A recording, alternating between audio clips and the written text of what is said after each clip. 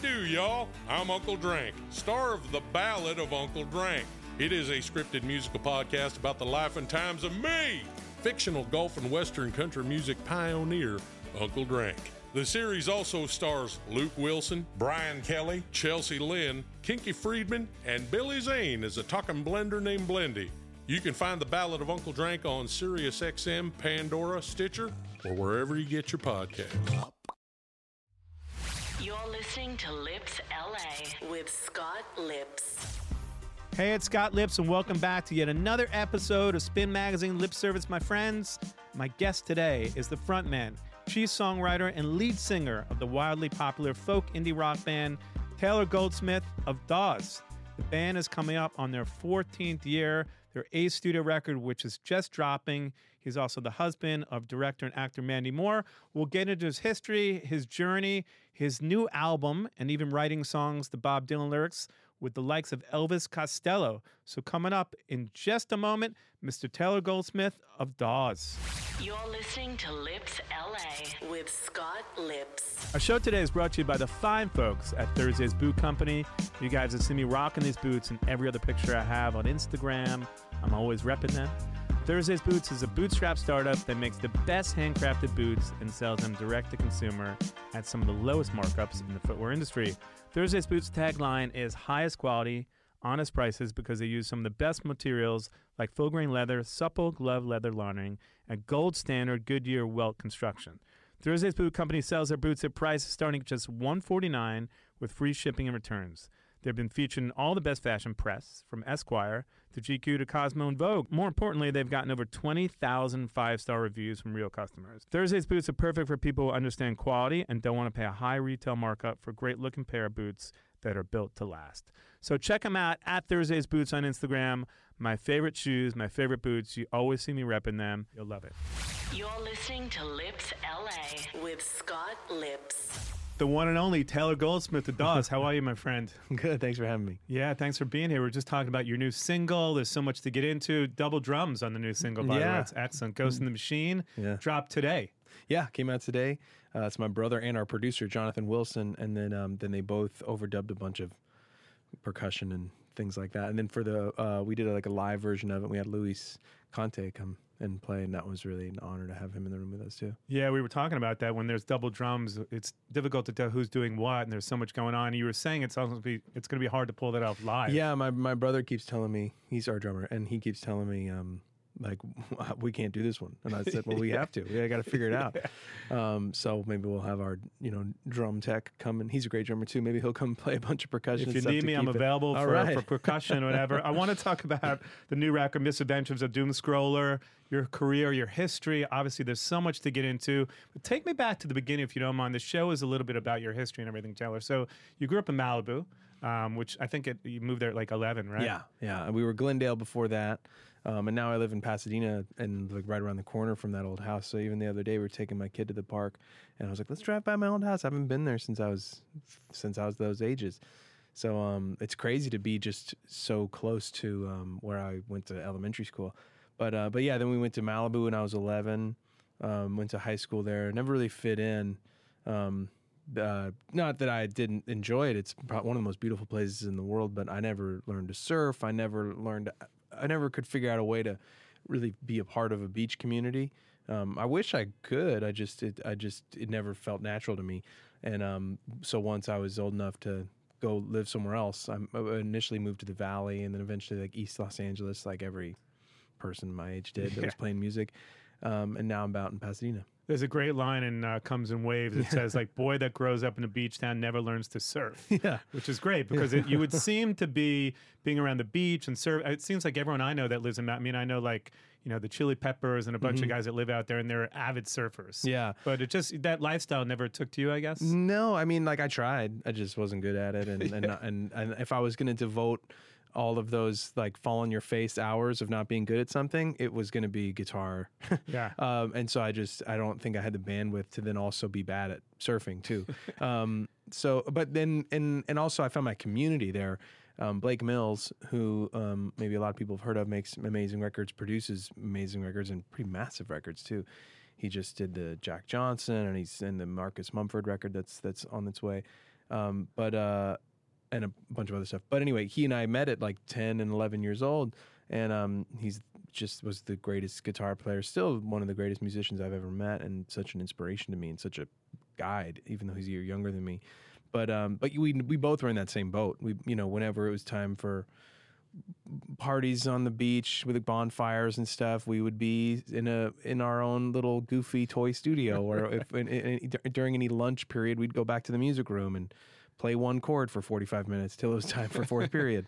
It's interesting. You speak about community. There was a little bit of a community in Malibu in terms of like the music scene, right? Which people don't think about Malibu as like this hotbed of music. But I think at that point when you guys were starting the band, obviously you guys started Simon Dawes together back in the day. Yeah. There seemed to be a little bit of a scene that was brewing there, right? There was. I mean, it's funny you say hotbed. It feels more like a cold bed. Just like you're right. There was definitely some people coming out that are still in the game and really inspiring. Guys like Dwayne Betts and certain artists like Cisco Adler and stuff who has had his, you know, feet dipped in so many different aspects of the music business. But in my estimation, I hope these guys wouldn't mind me saying it, it was very much behind the curve. Like Malibu, the things that were the cutting edge just felt way off target in terms of what was cool in like the year 2003 when I was graduating high school. Blake and I we weren't in anything cool. We were listening to Dave Brubeck and Steely Dan, so we were way off the mark. But everything else there just felt like, when you're in the bubble, it was like, wow, we're really like, something's happening here. And then you go to the Troubadour and see, you know, indie bands or go to even the bigger venues and stuff. And it felt like, oh, wow, Malibu is really on its own planet. Right. And I think that in a way, yeah, sure. Like, I think that kind of helped give us permission to be whoever we wanted to be for anyone that did get out of there. Yeah. You know, even guys like Chris Chu from the Morning Benders, later became Pop Etc. He's amazing. And guys younger than us, Lewis Cole is doing amazing stuff right now. So and then Devendra Banhart was like 2 years older than me. I know it's not like a popular part of his story that, but he, you know, he went to Malibu High. And then there's the generations beyond us, like Rob Lowe and like these Rat Pack guys that were all, or the Brat Pack, I should say, that were all coming out of there too. So there is something going on there. Maybe it's just a lot of privilege. Yeah, you're funny. You're right. You don't talk Devendra Banhart. You never hear about that part of his story. Yeah, you always hear about South America. Exactly. It's not nearly as sexy to say, oh, you spent some time in Malibu too. No, I went to high school with Perry Farrell on Long Island, and that's never part of his history that he talks about, like the mean streets of the 5 towns on Long Island. But tell me a little bit. Your dad actually sang for Tower of Power, which is incredible. Yeah, he did that for 2 years. The year before I was born to the year when I was 1, and then that was kind of it for him touring. After that, he got into different odd jobs and telemarketing and real estate and that sort of thing. I mean, Malibu is a trippy place because it's two things at once. I'm not going to sit here and say that I didn't have a lot of opportunity afforded me by my upbringing, but there are those houses that have fucking trains in Malibu, right. And then there's the people that live in the RV community, and they're hanging out outside of the Gelsons and stuff every day. But even that RV community, because I've been in there, they're expensive RVs. It's nice. It's like nice. Matthew McConaughey or something. It's Yeah, but like totally, it's true. There are some nice ones, and then there's not so nice ones. But our family, to get to Malibu, I mean, it's not some sad story, but like we were living out in Glendale, and my parents were just basically putting everything they could together to make it happen because they wanted to be in Malibu. Because we'd spent a summer there or something, and then they just made some good real estate decisions. But it's not like everyone that comes out of there is just like, oh, that means you come from billions of dollars. I mean, that's true for a lot of people, but that wasn't the case for us. We had to buy our own shitty first guitars and all that stuff. Again, we had a leg up, no doubt about it. But it's not.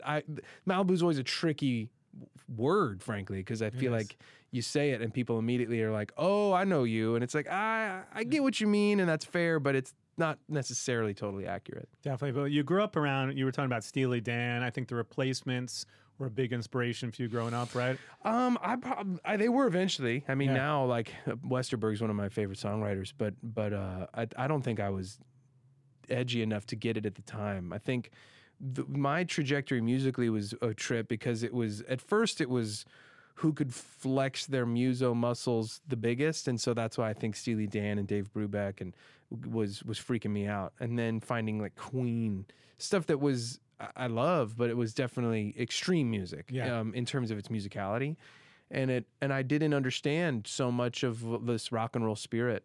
And Blake and I kind of learned that shoulder to shoulder through producers and mentors, namely Tony Berg, who's a big deal for us. When we met him, we were like 17 or 18, and he's like, I get that this is what you like, but you need to understand why the Stones are important. You need to understand why Bowie is Bowie and why Elvis Costello is Elvis Costello and the Kinks are the Kinks. And that was much more of a foundational education, and that allowed me to understand why something like the Replacements are the best, stuff like that. To me, it was like, who can sing the highest, who can play the fastest. Yeah. And now I don't care about that stuff really at all. Like oftentimes the worse a singer is, the more I get fired up by it. Yeah. It's funny you talk about the simplicity of even bands like the Stones. Charlie Watts is such an incredible drummer. Yeah. But a lot of people mistake the fact that he was simple, that he wasn't as great as a drummer like Bonham or Neil Peart. Totally. And I think a guy like him speaks to that ineffable quality in any important artist or group where it creates its own DNA. Like when Keith starts an open tuning riff and Charlie comes in with his thing, the sound that those two guys make, specifically them, I mean, obviously the whole band, but to me, like the core is really those two. Like when that starts, that's a sound that will never be found anywhere else on the planet. And to me, that's so much more special than quote unquote chops, or being able to fly around the toms or something. So like that's the thing that I feel like my eyes were open to, recognizing that DNA, whether it's a bunch of monsters like the guys in Guns N' Roses, or if it was the guys in REM, because they both have that thing where you cannot find this sound, this thing, this living, breathing thing anywhere else. Definitely. So you meet Blake, you both go to the same high school, and immediately you form this bond. And you start to make music together. So talk to me about how Simon Dawes kind of formed, and obviously the direction musically to where you are today. Because Dawes has taken there's a big difference between Simon Dawes, how you started, and today. I think you're like 8 records in now. Yeah. And congratulations, because by the time this comes out, the new record's dropping. So it's your 8th record. So we'll get into all that. So yeah, like when we met, it was like. We were just trying to figure out how many notes you could put in a chord and just make it as fucked up as we could, but not in like a break the rules fucked up, but more like look at how smart I could be fucked up. Intellectual music. Yeah, I mean, but for 15-year-olds, so it was by no means intellectual music, but it was just like how fast can we fly around, and which I think in the long run was good for our theory minds, like how to create harmony, how to that stuff. It was important at that time to try to write those kinds of songs. And then as time went on, that became like, we started to realize like, oh, there's not a lot of taste in this. At least I know that's a subjective thing, but at least our tastes weren't to be found in here. And that's kind of when we did start discovering Bowie and the Stones and the Beatles and Dylan. Obviously we had grown up knowing every Beatles song, but just like kind of unearthing that even deeper level of why that was so important. For me, it was like going from being I could say succinctly by it going from being a Paul guy to a John guy. Yeah.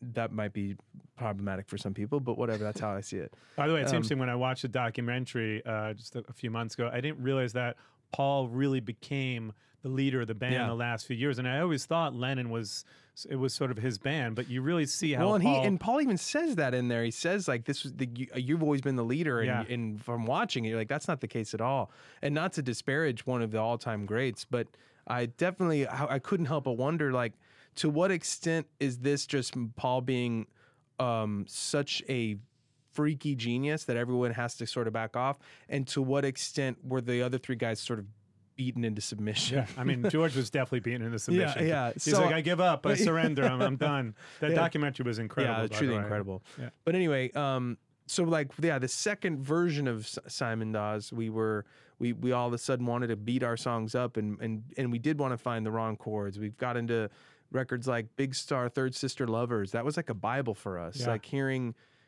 instruments drop in the background and hearing lead vocals that were really not like passable, and yet there they are on the album, and you hear these stories that they used a basketball for a snare drum on one song, and just all that meant that contributed so much to our vision. And so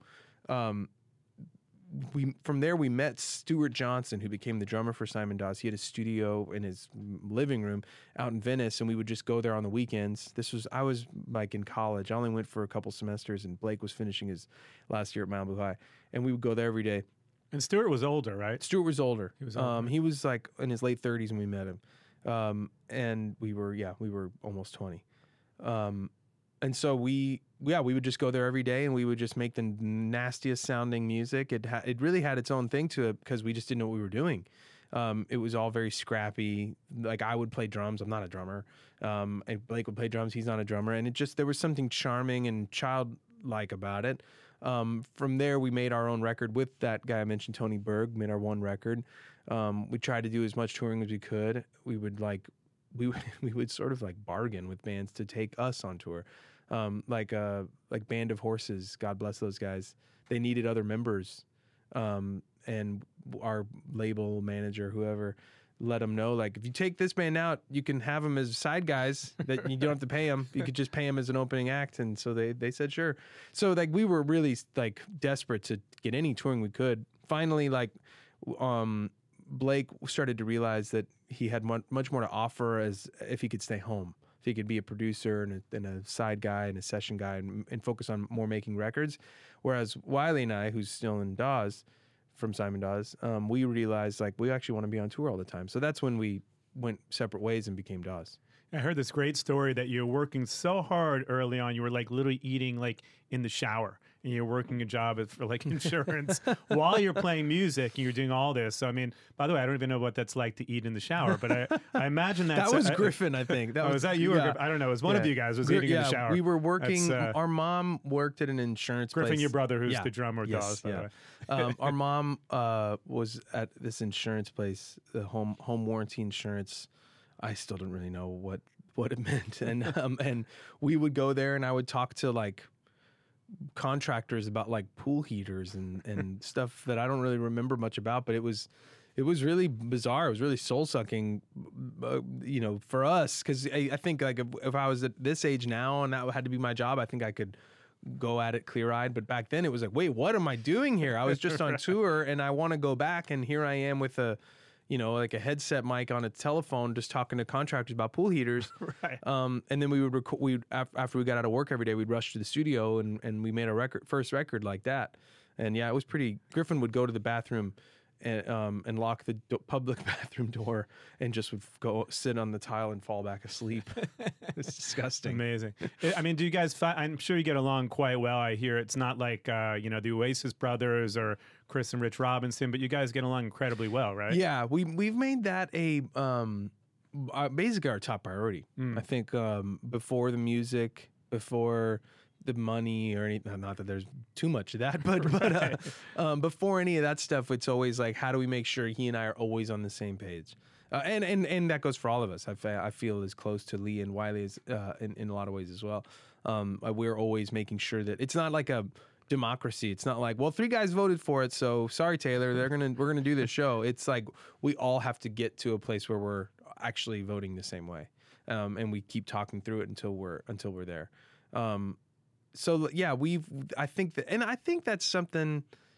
I'm sure you can attest to this. Like when that's gone, and someone's just on stage taking the check, and it's not worth it anymore. And the people that can tell even before the people on stage are the fans. Definitely. I think that when the magic's gone and you're no longer a quote unquote gang, the people that know first are the people that wanted to be in your gang. And there's so many bands that are phoning it in, and at that point, it just doesn't make sense anymore. But in terms of pivotal moments for the band, I mean, would you say that like When My Time Comes was sort of the pivotal moment for the band and that record and that really taking you to the next level, would you say? Yeah, totally. I mean, the weird thing about that song was that we finished the record without it. We had a 10-song album with no When My Time Comes on it. And we were just sort of sitting on this album hoping that we could figure out a way to tour it or release it. We had no label. We had no managers. We were back at the insurance job. At this point, I might have been doing like online marketing for bands, which was like, What does that mean even? it was really like anytime that anyone out there is hiring an online marketing person, make sure it's not It's like you. what I was doing. I just called these people, like people that like now cover some of our stuff, but it was like the muzzleofbees.com and Consequence and all these like reputable blogs and sites and stuff. And I somehow, because of my boss, I would just be given this like list of phone numbers. I'd call them and I'd say, hey, would you like to cover this band that, you know, we were getting paid to like online market? And these people constantly were like, how'd you get my number? Never call me again. They blocked you. Yeah. And so like, I was like, is this what all online marketing is? Just some dumb kid just like cold calling saying, hey, here's a band you've never heard of. Would you consider covering it? So yeah, it was a weird job. But anyway, that was what I was doing right after we'd recorded, and when we were just kind of in this limbo of what's going to happen next. Honestly, when we made North Hills, it felt like, I'm glad we're doing this because this is probably it. I'm glad we're going to be able to make this so that when I show all my friends at regular jobs, hey, look, I made a record that one time. So for it to have turned into like a door opening and for us to have a career was really cool. But I do think that when my time comes, making it on the record last minute was really pivotal because basically we had the record done, we were showing friends, and then when there was one night in particular, some friends were over at our house. We all lived together.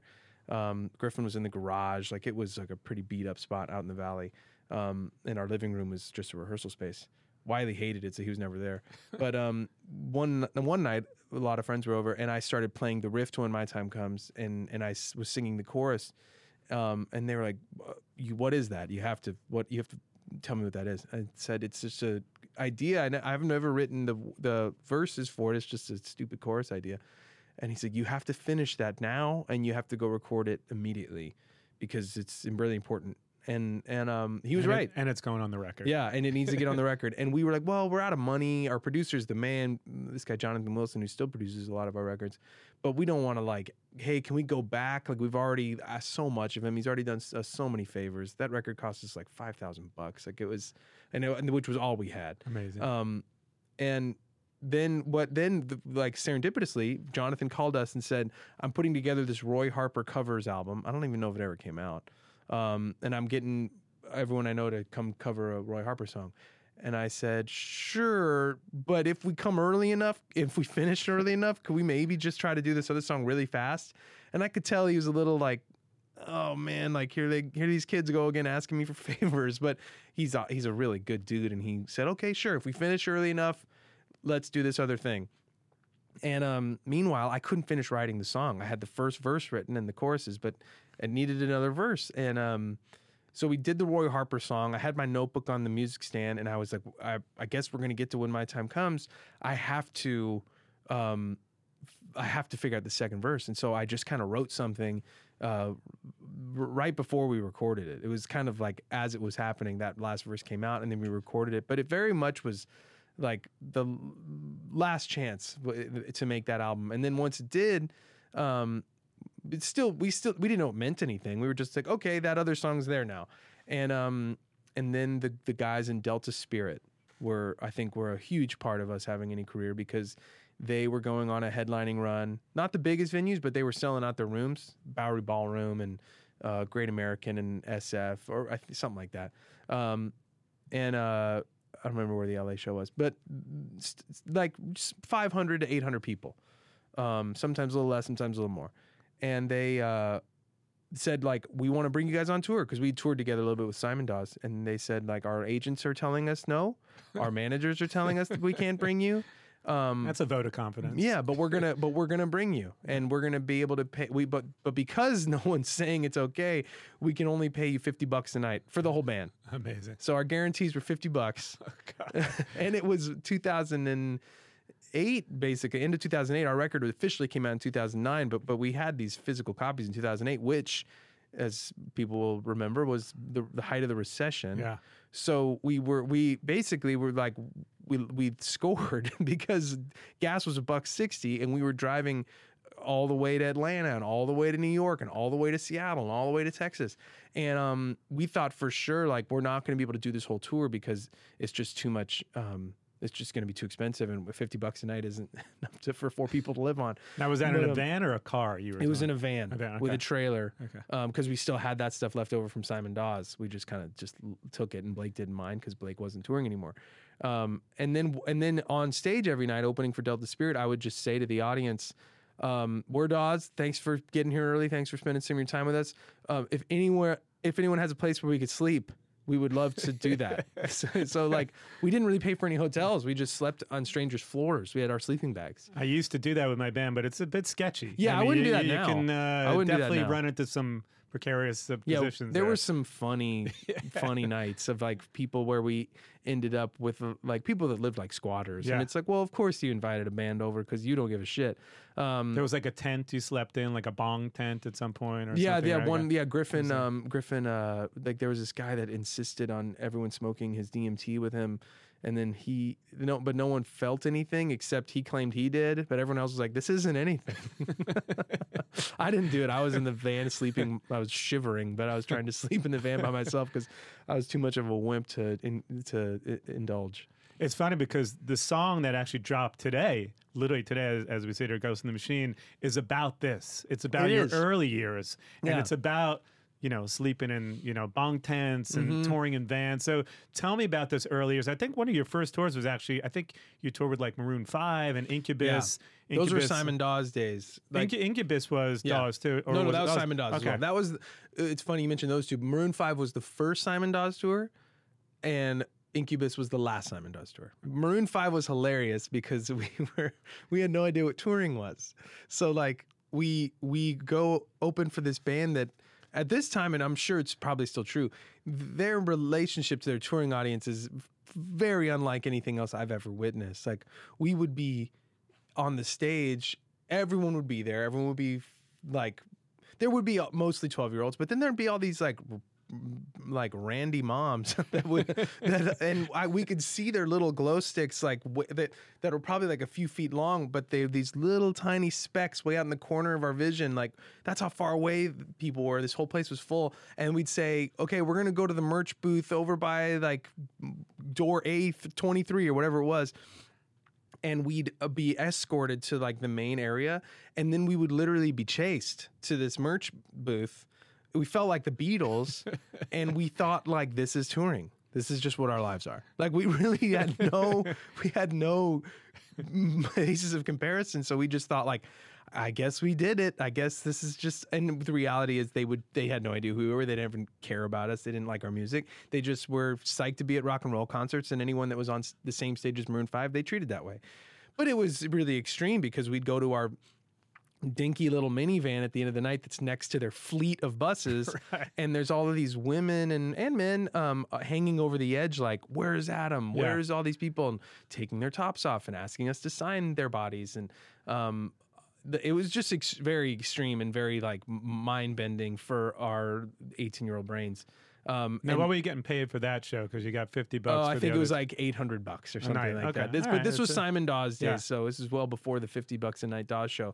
But Maroon 5 had more of a budget. But even still, that was their bass player. I think at the time really liked our band. Okay. But they didn't. They weren't. They were just doing us a massive favor. I don't. Obviously, we weren't worth any tickets. No one knew who the hell we were. We had an EP out that had 4 songs on it. Only physical copies at that time. And then, by Incubus, everything was just like the wheels were coming off, and it was like we clearly, no one was having fun anymore. And we, with Incubus, we were playing to thousands and thousands of people. They were really massive. I guess they still are. And at the end of the night, we'd go check in with like the merch rep, like, so how'd we do? And they'd be like, you sold 3 CDs. And it's like, we played for 8,000 people, and just no one cared. And we didn't either. It goes back to what you and I were saying, like, when the spark is gone on stage, like, everyone else is gonna, crumple it up and toss it aside, because why would they give a shit? Yeah, though I can't speak for Maroon 5. Brandon Boyd's a great friend. They're great guys. Yeah, so they hopefully, really are. No, that part of it was amazing. Yeah, we'd hang out with them every night, Mike and Ben and Brandon. Yeah, that part guys. was amazing. Yeah. It was just that the audience didn't care about us, even though those guys, they offered us the entire tour. It was like 2 months of shows, like, which doesn't happen. Like, normally, if you're gonna give some small band a leg up, you'll give them a week. Definitely. But these guys gave us 8 weeks, and it couldn't have been a more ideal situation for us to just recommit but instead it broke everything down. So it's incredible. You have this amazing career. I think you're 8 records in now, 14 years. How are you feeling about the state of music these days in terms of the new records just coming out in a week or so? Yeah. You have a single that dropped today. I mean, in terms of when you started in the van to now, how are you feeling about the state of music and obviously Dawes at this point? I wonder if every creative person feels this way, but I'm always 6 months away from needing to go like work at a restaurant or something in my own brain. I think we're all like that in the music industry. Yeah, always, it's always about to be totally over. Yeah, and and it never is, but that's how it always feels. And it's still true right now. I think part of that feeling is important. I don't think it's healthy, but I do think it's motivating. It keeps me working hard. I wish I could work hard without that feeling going on in the back of my head, but it's always there. But yeah, I've always felt like I've barely snuck in when like no one was looking, and I'm just standing in a corner, getting to do this for a living, not on the big stage, but on a stage, and so for that I'm grateful. But I'm always like, man, wow, that band's playing MSG. I want to do that, but I'm not. I think when I was, when we were making our first, second, third, fourth records, it felt a little more like maybe this is it.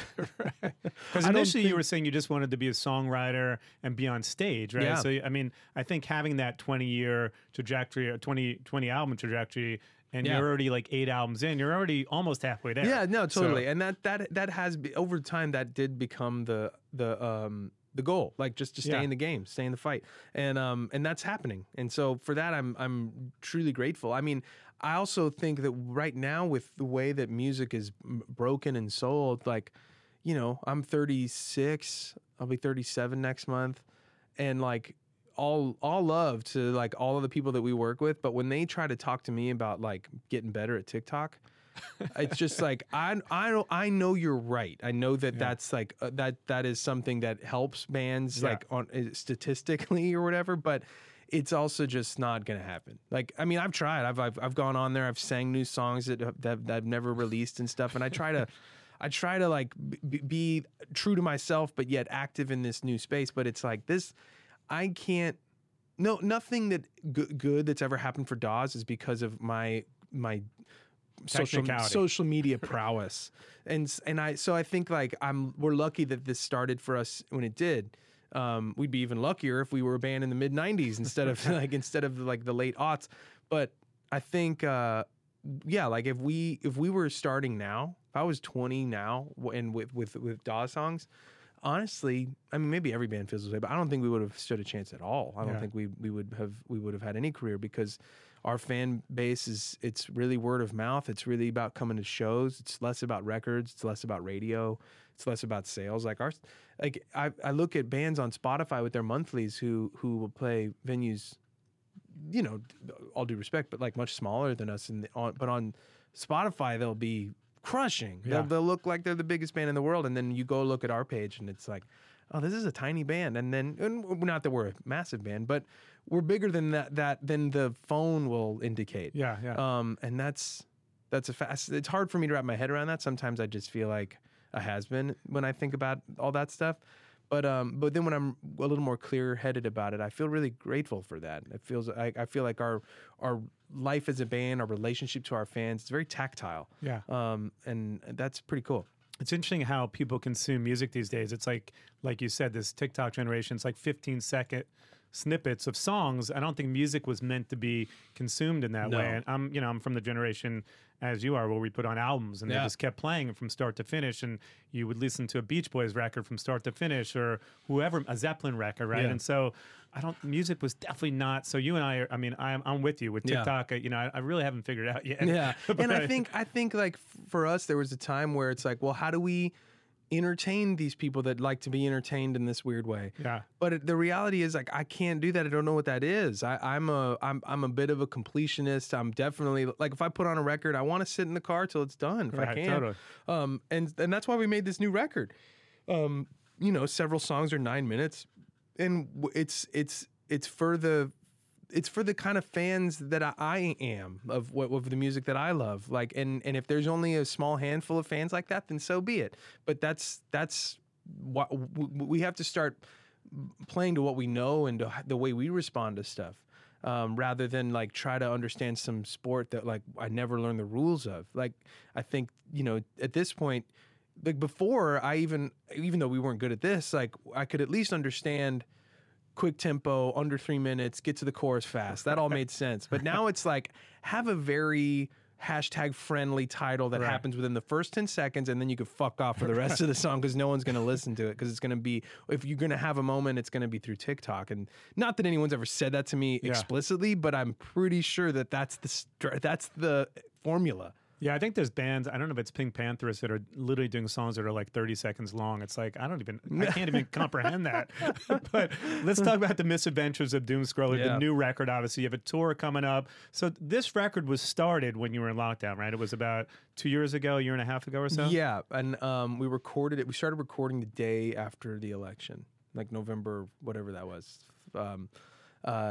Literally the day after. And we was on the books, so we were like, oh, this is gonna be a weird day, one way or the other. A lot of material to write about. Yeah, totally. But yeah, it was all like height of lockdown, pre-vaccine, just so that no one was doing anything. And also, I think a big thing that's, not that anyone forgot, but it's easy to, I guess, like dismiss to a certain degree, but at least within music, there was no real clear path forward in the future. Back then, the conversations were like, maybe we'll be touring again in 4 years. Yeah. Or maybe we'll never tour again at all. Maybe no one's going to want to get into a room together again. I mean, these were legitimate conversations that people were taking seriously.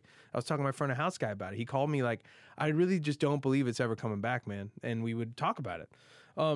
And I was listening to it because you guys actually launched your own podcast during that time. Yeah, totally. And you were talking about the fact that, like, is music ever coming back? Are we going to get to tour again? Yeah. I miss it. And I think everyone that played music at that point was just like, you're right. Is it coming back? Are we going to, when is the next show? Yeah. Every time, and you remember there's a bunch of like false starts. So, bands would go on the road for a month and then everything would shut down again. Yeah. And everybody, it didn't look great at that point. No, it didn't. And I think that all that was a big factor in what put this record together. I mean, in a lot of ways, I think that this album is a love letter to the show, because like these songs they're built for that. They're 9 minutes in some cases. They're all these different sections. There's a lot of instrumental breaks.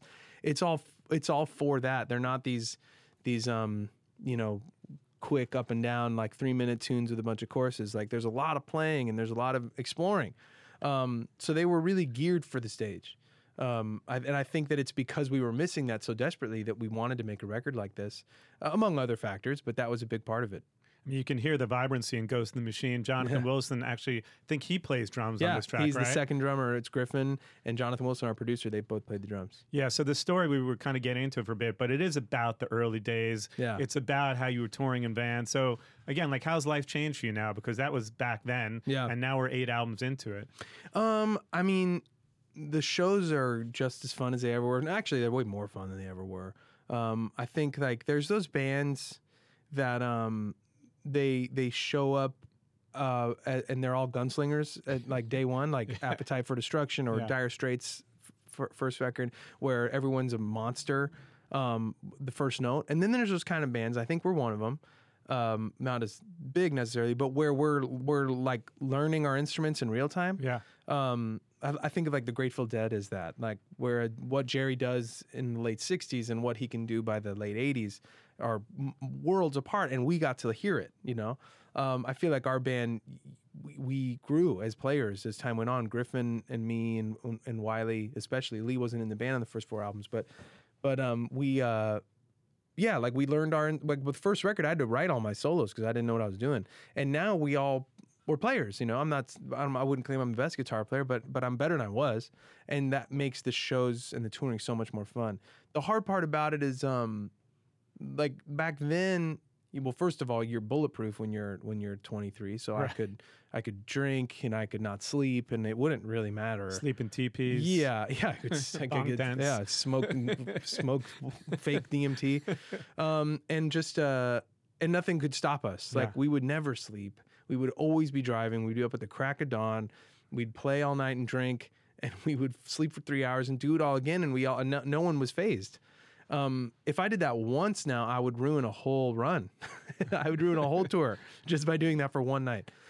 So like our operations are it's a lot more not fragile, but it's a lot more, we take it seriously, and we like life on the road is we live like Spartans. Like we're very conscious of like how to stay healthy, how to stay rested, how to stay in shape. That definitely doesn't, there's not a lot of rock and roll romance there, but I find that the bands that still do it, it's because that is their sort of guiding principle. Like I made jokes, like there was a time where you know, bands would cross paths at a hotel or at a venue or something, and they'd ask where the drugs were, where the cocaine was, and now it's like, where's the best smoothie in town? And where's the wheatgrass? Yeah, where's the lipospheric vitamin C? I'm out. So like, and that's definitely us. I mean, I part of me wishes we were a little edgier, but I think that's why we're able to do this. Do you romanticize about the early days though, touring in the vans and Oh yeah, I always joke that I'd really love to do a van tour for like 2 shows and then be done. Just do one more load out by ourselves in a shitty van trailer and then be like, cool, great, did that again. Now I want to go back home. I remember when I was touring my band a few years ago, there would be like 4 of us sleeping in a Motel 6 in the bed, the guys. Yeah. And I'm like, this is not glamorous, and I don't think people understand. Yeah. And the singer might be staying in the Four Seasons, but the band isn't. With our early days, we'd get one room. It'd be all of us and a tour manager, so 2 guys in each of the queen beds, and then we'd rotate out who slept on the floor. Griffin, my brother, who's 5 years younger than me, at the time he was 18, so he was even more resilient. So he was just such a like badass, like, and could handle anything. He's like, I'll sleep on the floor. So he kept doing it over and over every night, sleep on the floor. He's still sleeping on the floor. Well, now he's like probably more rickety than like he's always complaining about like a certain soreness and stuff. Yeah, but also he's a drummer and like he uses his body in a way that I can't relate to. But also the other hard part about touring now versus then is that I have a kid and I have another one on the way. Yeah. Congrats, by the way. Thank you. And before, when we'd be touring, I felt like the time at home was a pause away from my real life. And now I feel like it's the exact opposite. While I love the shows and I love everything about, like, I feel like there's so much of me in all of it. I feel in a certain way now, I feel like the tour is a pause from my real life back at home. And, I never counted the days back in the day, but now I kind of do. Yeah. Because, like, if I have to be away from my wife and my kid for 2 weeks, it hurts. Especially with a new baby on the way, right? Yeah, totally. Because you and your brother were actually backing up your wife, Mandy, for a while, right? We did that for 2 weeks. We had 2 more weeks on the books. I think my wife, I mean, this is one of the coolest qualities of hers, but she's not scared of anything. And so when her doctors were sort of reminding her, like, well, you're going to be 6 months pregnant and your kid's going to be with you and touring's hard and sleeping on a bus is hard.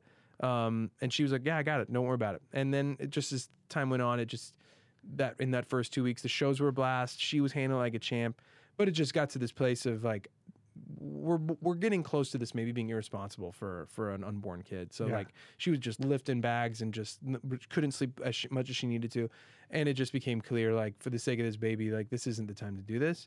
I love the fact, like, her spunk and her willingness to get out there. I also love the fact that she was willing to call it when it became clear that needed to happen. Cause I think, that's also really hard too. Yeah.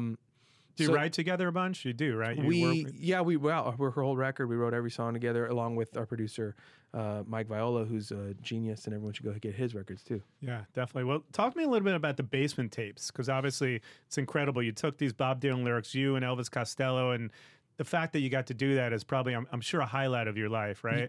Yes, easily. Talk to me about that whole process, what it was like. I even heard that you saw Dylan like in the hallway while you were recording, I think at Capitol or something, and like he didn't really acknowledge what you were doing, but he knew they were doing something probably pertaining to him, I guess, right? Well, I don't even know. I mean, it's funny because T-Bone produced it. T-Bone had no idea who I am. When he asked Marcus Mumford to get involved, Marcus said, "Sure, I'll do it, but please invite my friend Taylor. He'll be good for this." Yeah. So I was really ever there just out of the generosity of Marcus and the thoughtfulness of Marcus. So getting there and meeting T-Bone and meeting everybody else. First of all, I'm an obsessive Elvis Costello fan. I don't know if obsessive is the word, but the kind of fan that like spans the decades. Yeah. I'll talk about songs from the 2000s. I'll talk about songs from the 70s.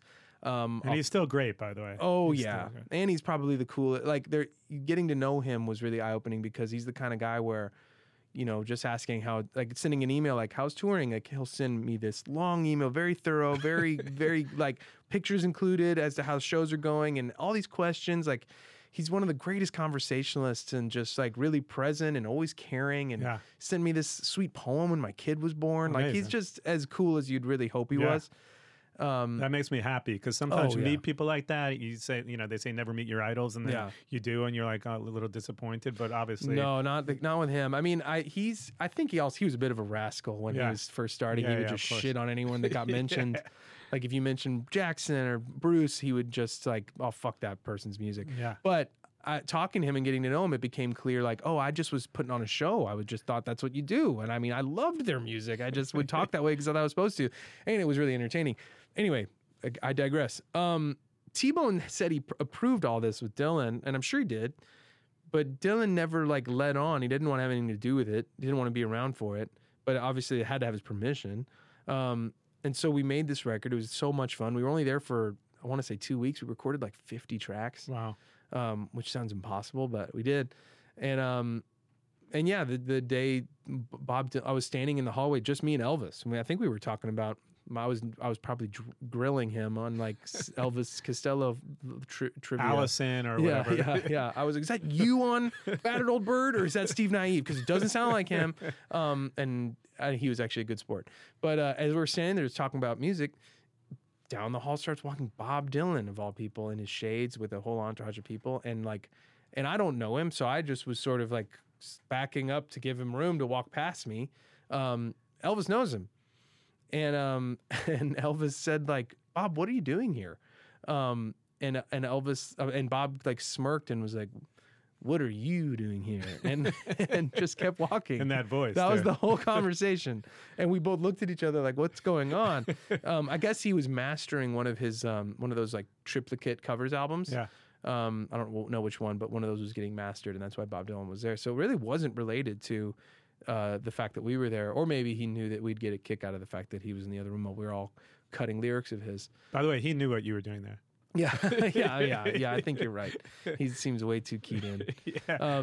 But yeah. So that, and then like that coming out, working with Jim. I mean, I became friends with everybody: Rhiannon, Jim, Marcus, T-Bone a little bit. T-Bone's so busy. I don't really know. I don't know if he'd remember me necessarily, but Elvis, like, we all stayed in touch relatively, and it was such an honor and such a cool thing to be part of, and the fact they made a movie out of it, like all sorts of wildness. I think you guys and Elvis touring together would be great. So something to put it out there. I know, that'd be really cool. That could be a great tour coming up for sure. I'd love that. Definitely. We've opened for him a couple times, and we got to find more opportunities to do so, because it would be really cool. Definitely. One story I forgot to ask you about, by the way, you met your wife, Mandy Moore, over Instagram. Yeah. How does that happen? Because if you get a DM like that, because I think she was a fan of your band. Well, it wasn't a DM. It was just a regular old post. She heard a single or something of ours that had come out, and she posted like, I think this song's going to, I love this. I think I'm going to really love this album. This band's cool, something or other. I mean, what a great post to see. Yeah, totally. Right? And I think that was back in, she even said, she's like, I didn't know how to do Instagram very well then. I just back then that was more normal. And so she posted that, and then... Now, has she seen the band at that point? No, I don't think so. I don't think she was really aware of us at all. She just liked the song. And then, and I didn't follow her, so I wouldn't have known, except a friend of mine was like, oh, dude, check this out. And I thought that was pretty cool. And I had our managers send her manager the whole album in advance, because the album wasn't out, it was just a song. And just said like, hey, thanks for the shout out. If you ever want to come to a show, here's my email. And then she decided to email me. And here's Taylor's cell. Yeah. Yeah. And like, yeah, here's his 8x10. But yeah, she emailed me, and then we started chatting from there. And then we went to dinner one night before I was about to leave for a 4-month tour. And it was obviously one of the most important nights of my life. Amazing. And we really hit it off, and we just talked every day, and she ended up coming visit me on tour. Yeah, like our first kiss was at the Saskatoon airport. Amazing. Because that was her first chance to come hang out. Did you know right away when you met her, you're like, this is... Kind of. Yeah. Like, I mean, I think, that the first dates, for anyone that's like fallen in love with somebody, there's always that feeling of like, are they going to like me half as much as I'm liking them right now. Yeah. But then within those weeks of talking, it felt like, oh, this is really real, and it's been like that ever since. Amazing. Well, the tour kicks off July 24th, Newport Folk Festival. I think you're doing 2 shows there: your own solo show and then the band show. No Dawes show at Newport. No Dawes show. Okay, no, just yourself. I'm gonna sit in with some friends and do a bunch of stuff like that. But honestly, I wasn't really. There wasn't really going to be any Dawes stuff there. It was just we were going for Mandy, and now that she's not doing her dates, it was just a quick fix to just switch her out for me, and so I'll go play to all of her disgruntled fans, I guess. And then from there, we go to Japan and play our first, Doom Scroller's been released. Show Fuji Rock Fuji Festival. Rock. Yeah, amazing. I've never been to Japan, so by I'm the way, really the greatest place I've ever been in my life. You're Really? gonna love it. Yeah, it's my favorite place. I've been all over the world, but I think Japan, That's what Tokyo everyone takes says. the cake. Yeah, it's incredible. I mean, culturally, it's incredible. I mean, whatever you like in life, if you're a guy that loves like some random thing like belt buckles, there's a guy in Japan and Tokyo who makes the best belt buckles in the world. Or if you like vinyl, there's incredible store. Right. Just they specialize in everything, and obviously like they take such pride in their professions that Yeah. I went to a tempura only restaurant in Tokyo that was the greatest tempura that you'll ever eat. So Yeah. I think you're gonna have a great time. I think the tour takes you to the Greek here in LA. that will be opening for Head and the Heart. Okay, for Head and the Heart. But yeah, I'm looking forward to that. And then back, and I think it ends in September in Tennessee. Yeah, we'll be doing some. It's funny. None of this stuff is like our true headlining run, but obviously want everyone to come out for all this stuff. That's going to be in September. We're going and doing a co-headlining run with Bahamas, but we're going to do this fun thing where we're not going to divide the sets. He's going to be in our band, we're going to be in his, Awesome. and we're just going to play. We learn all his songs, he's learning all ours. And we'll just switch off all night and figure out a way to put a show together. And then I think early in the new year we'll probably go out and do the proper headline run of the Misadventures of Doom Scroller tour. Awesome. Well, check it out. The record just drops July 22nd. The tour kicks off July 24th. Taylor, thanks for coming on the show. I appreciate it. Great to meet you. Thanks, man. I'm excited to hear what you think about Tokyo. So you got to let me know. For sure. yeah. And I think I'll come out to one of the shows. So. Please. Awesome. Right on. Great. Thanks for coming in, my brother. Yeah, Appreciate thanks. it. You're listening to Lips LA with Scott Lips. Well, that was awesome. Taylor Goldsmith of Dawes. If you like the band, check them out. They're awesome. They'll be playing solo shows and shows with Head and the Heart. The new album, Misadventures of Doom Scroller, out July 22nd. What a great guy. Excited to catch him on tour. Thanks for tuning in, as always. And if you like the show, please make sure you rate and review the show. It's super important. I am on Cameo, so catch me there. Hope to see you soon. Stay safe, and see you soon. Hey, howdy do, y'all. I'm Uncle Drank, star of The Ballad of Uncle Drank. It is a scripted musical podcast about the life and times of me, fictional Gulf and Western country music pioneer, Uncle Drank. The series also stars Luke Wilson, Brian Kelly, Chelsea Lynn, Kinky Friedman, and Billy Zane as a talking blender named Blendy. You can find The Ballad of Uncle Drank on SiriusXM, Pandora, Stitcher, or wherever you get your podcasts.